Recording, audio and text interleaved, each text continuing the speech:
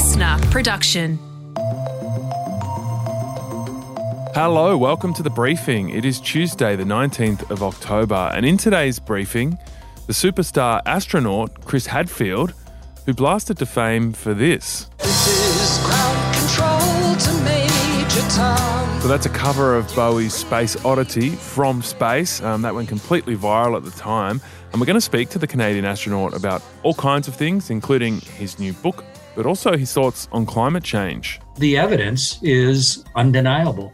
It's visible from space. It's absolutely measurable everywhere around the planet. And no one country is going to be able to solve this problem, just like no one country causes the whole thing. So people have to work together. So that's astronaut Chris Hadfield in our briefing. That's in the second half of this episode. First, let's hit the headlines. Annika Smethurst is here. Queensland for Christmas. How does that sound? It was pretty good in my household. Yes, the Queensland government has finally laid out its plans to reopen the border. This is really important that we unite Queenslanders, but we do it in the safest way. Okay, so here's the plan. At 70% double vaccination, which is expected to be a month from today, November 17, that is, vaccinated people will be able to come into Queensland, but will have to do 2 weeks of home quarantine. Then at 80% double vax, which looks like it'll be about a week before Christmas, anyone who's vaccinated can travel to Queensland without quarantining. Overseas travellers, if they're vaccinated, will still have to do home quarantine. That will only end when the state hits its 90% double vaccination target. What do you make of this, Annika? Obviously good news for you. Your husband's from Queensland. Yeah, we went up there last year. Weren't planning to go up this year, but would like to have some family down and also just the freedom to go and visit family. I think this has been a real killer for a lot of people. We know that border's been pretty strong for a while, not just people that want to go and have a holiday in lovely Queensland. I always thought she'd get there in the end. There was a lot of criticism about Anastasia Palaszczuk, but people living in Queensland have lived a pretty COVID-free life and seem pretty happy about it. But come Christmas, it would have been pretty hard to keep those borders shut, especially when, as you say, a lot of families want to reunite. Yeah, well, actually, when I think about my family on two different sides, there's people from Queensland that were hoping to be with us for Christmas, and I think it's really shown how much we're sort of integrated, that, you know, Queensland having the border shut has affected so many families. I think the main critique, or the most reasonable critique of Anastasia Palaszczuk, is not that she wanted a really tough approach, it's just that there wasn't really a plan. So now that she's finally laid one out, even though it's tougher than some of the other states like New South Wales, at least we know where we're headed now. Yeah, I found that in Victoria. Once you have that roadmap, it makes lockdown and border closures so much easier. And the snap 3-day lockdown in southern Tasmania has been lifted. There remains a small risk that we haven't actually got absolutely everybody identified who had some kind of contact with this case. So I think we have to be very vigilant for the next week. That's Tasmania's Director of Public Health, Dr. Mark Vetch, speaking there. This lockdown was called because a New South Wales man with COVID escaped from hotel quarantine after travelling into the state. Yeah, authorities say the 31-year-old man also hadn't been cooperating as they tried to track down as many as 120 contacts in the Hobart community. The lockdown was lifted last night after no new cases were uncovered, but southern Tasmanians will have to wear masks whenever they leave the home until Friday. Yeah, I imagine that guy wasn't too popular, but at least they've been able to get on top of it.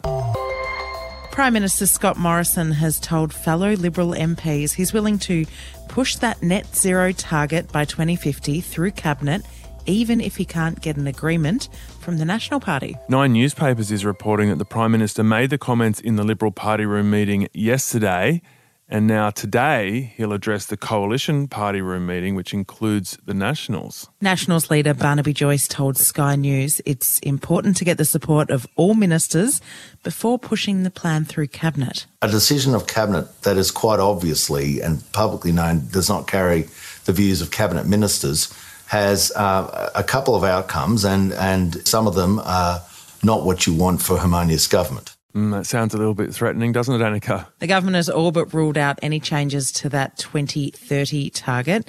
Independent and Green MPs have been pushing for the government to boost its 26 to 28% reduction, which is the current 2030 target, a little bit higher, but that's not something Barnaby Joyce is going to agree to. So it's all about net zero by 2050. Yeah, I thought it was interesting in those reports in the Nine newspapers that they said Scott Morrison had been saying that signing up to net zero by 2050 was really important to our alliances with the US and UK, and that was a big part of his justification for getting there. Yeah, I don't think he'd be that disappointed with that too. We've seen this come up in negotiations. We've had to hash out new trade deals with the UK and the EU after Brexit, and they've been pretty insistent that we do more. Now, that gives him a bit of cover, and it is also something a lot of national MPs can get behind because they love trade. They want farmers to be able to sell their goods overseas. So it is a good sort of pull point for him.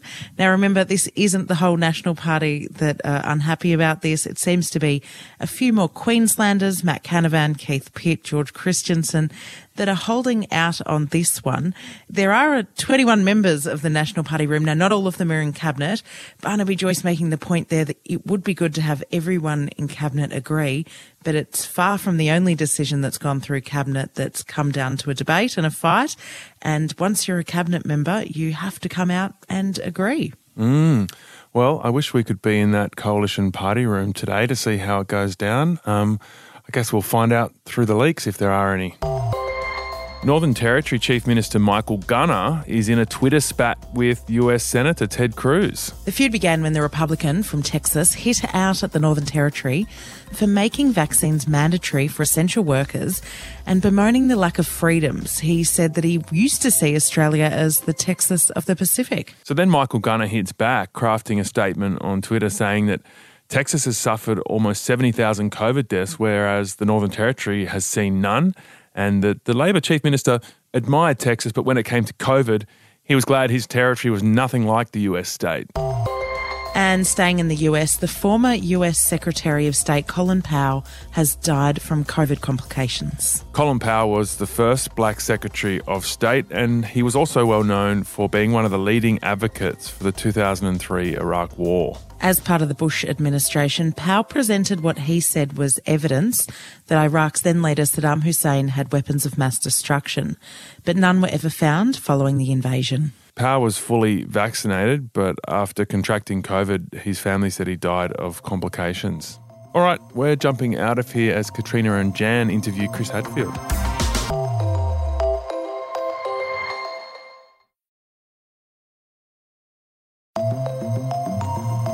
T-minus 31 seconds, and we're switching control. We have go for auto sequence start. In 2013, Chris Hadfield was doing something that was literally out of this world. Ground control to Major Tom. Lock your Soyuz hatch and put your helmet on.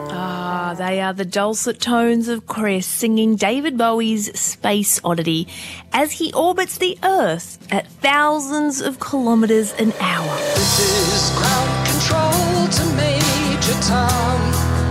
You've really made the grade. Pretty good voice there. So Chris is a Canadian astronaut and former commander of the International Space Station. And you might remember that video went viral, tens of millions of views. It turned Chris into a celebrity astronaut. Yeah, well, he has been firmly back on Earth for some time now, and he's written a book.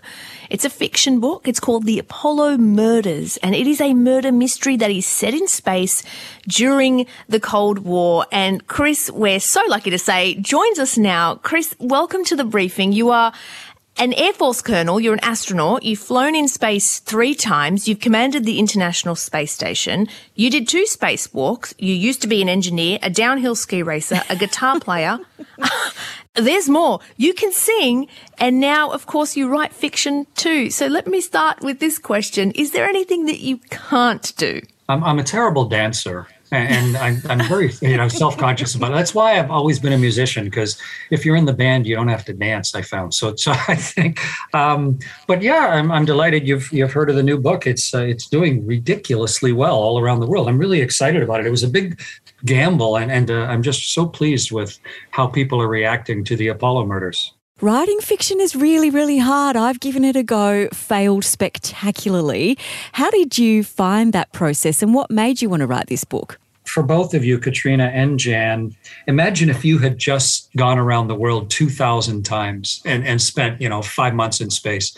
What would you do with that experience when you got back? Would you just keep it to yourself, or would you try and tell a loved one? Or how do you take this otherworldly, brand new human experience and share it? And that's why I do a lot of those things you mentioned, why I did, the National Geographic series, and why I've written other books, and why I did the masterclass and such.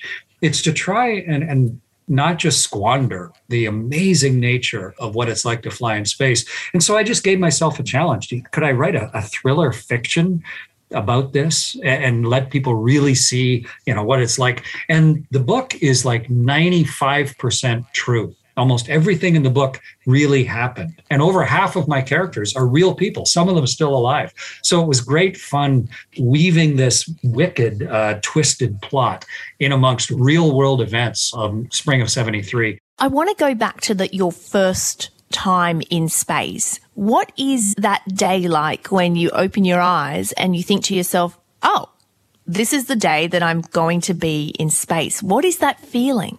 Well, I woke up that morning. I was at the Kennedy Space Center in Florida, because that's where the space shuttle launched from.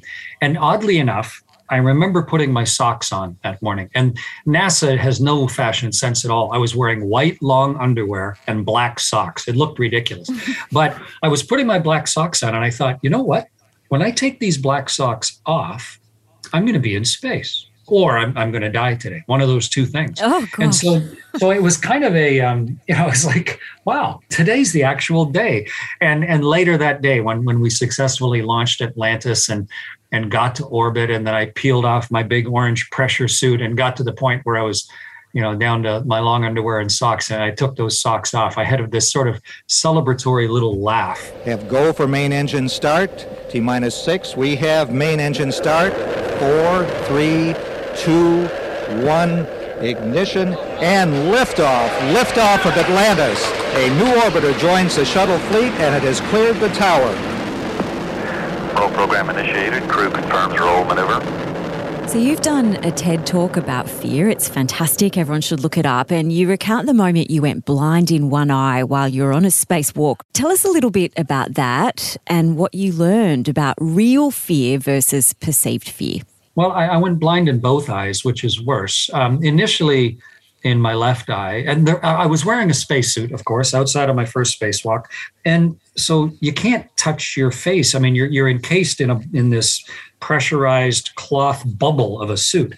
And when suddenly some sort of weird contamination got into my left eye, and it just snapped shut like your eye does, and stinging and starts tearing, and I couldn't do anything about it. I couldn't rub my eye. It's trapped in this fishbowl of a helmet.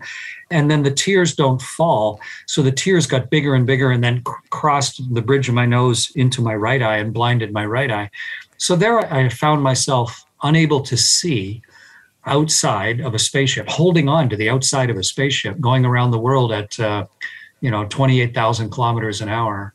And so it was a really interesting moment. But the real question isn't what happened. The real question is, what are you going to do next? That's always the only real question that matters in life. What are you going to do next?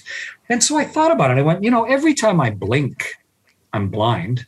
I can't see. I don't die just because my eyelids are closed. And this is really no different than that. Maybe it's something bad and it's going to hurt my eyes, but I know everything about my suit. My eyes will probably be okay. I just need to solve this problem.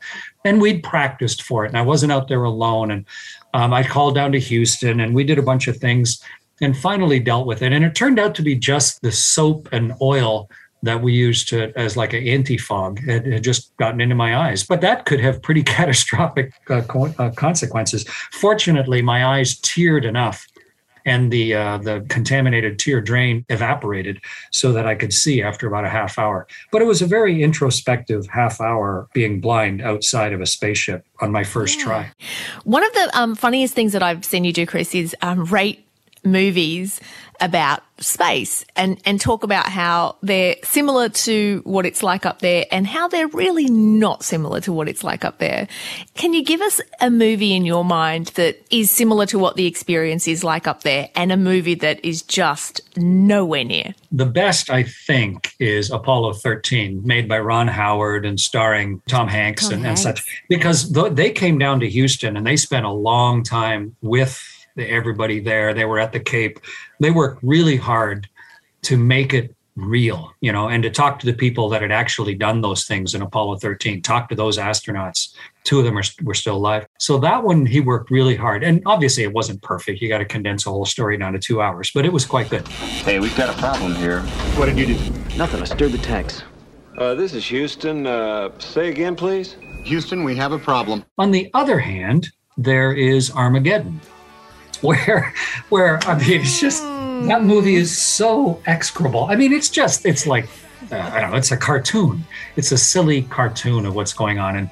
And it's just ludicrous, and everything is just a 1 or 2 dimensional stereotype. And every technical detail is just so horrifically bad. It's just comically ridiculous. So this is the part where we're supposed to just hold on real tight and hope we don't die. Stand by for lunar roll. High inclination, lunar orbit.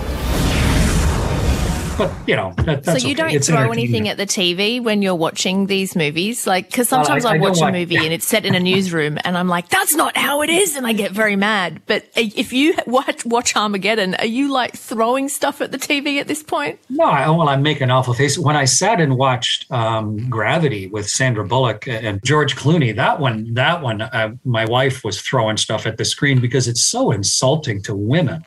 I mean, the most experienced astronaut in American history, who's done 10 spacewalks and commanded the space station twice, is a woman.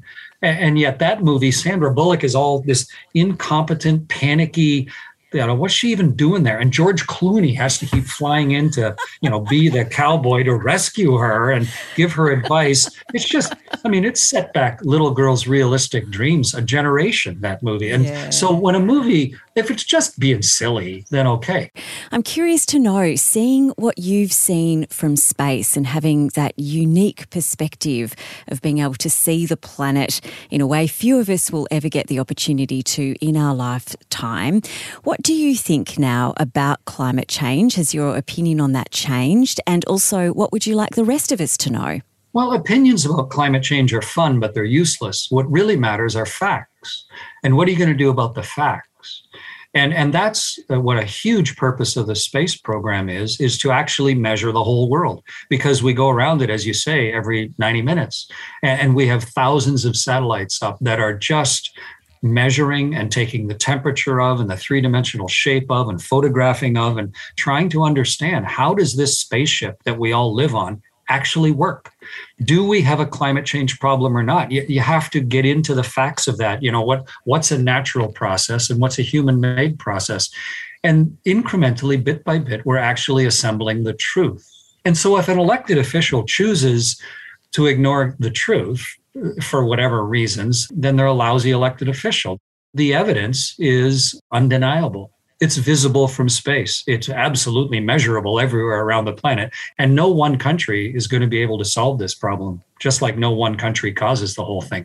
So people have to work together. And that's where we need leadership. If everything's going perfectly, nobody needs leaders. But it's when there are problems that we actually need enlightened and informed leadership. And I don't want to be an elected official and have to do battle every day like they do. But I really would like our elected officials, especially in the democratic countries, to do the right thing, not only by their particular constituents, but if possible, by the entire nation and hopefully by the entire planet. Well, thank you for sharing that insight with us, because I can imagine, as well as the beauty you've seen, to see that devastating reality of the human impact of what we're doing to this incredible planet must be hard to kind of go to sleep at night some nights. Well, we're not devastating the planet. What we're doing is decreasing its ability to provide a good quality of life for human beings. The planet's tough as nails. It's been here for 4.5 billion years. Life, we couldn't eliminate life on Earth if we tried. So life is tough and tenacious. You see that from space. But if we truly want to have a good quality of living for 9 or 10 billion people, then we can't just repeat the patterns of the past. It just takes collective will. And that starts both with our leadership, but also with each individual. Because it's easy just to blame the current elected official and absolve yourself of changing anything about your own patterns. And so it's not just some person who's in a job for 3 or 4 years, but each of us needs to really think about it and decide what our part's going to be. So that was astronaut Chris Hadfield. His new book, The Apollo Murders, is out now. What a fantastic chat that was, Jan. I just feel like he's seen so much of the planet. Yeah. What an amazing experience, but also, you know, having seen what he's seen, I think that would be quite a heavy burden to bear. It would be tough when you're listening to those climate change discussions to not get super worked up about it, I'm imagining. Yeah, well, I mean, he seems like somebody that's pretty calm, cool and collected. Well, you'd have to be, I guess. In a crisis. Yeah, exactly. But just a word to you guys listening, YouTube Chris Hadfield. Like, the videos are so great. You can get yourself into a nice YouTube hole on a weekend looking up his stuff. Tomorrow on The Briefing, what is net zero? You're going to hear so much about net zero over the next few weeks as we head towards the UN summit in Glasgow. So what does it actually mean and how will it work?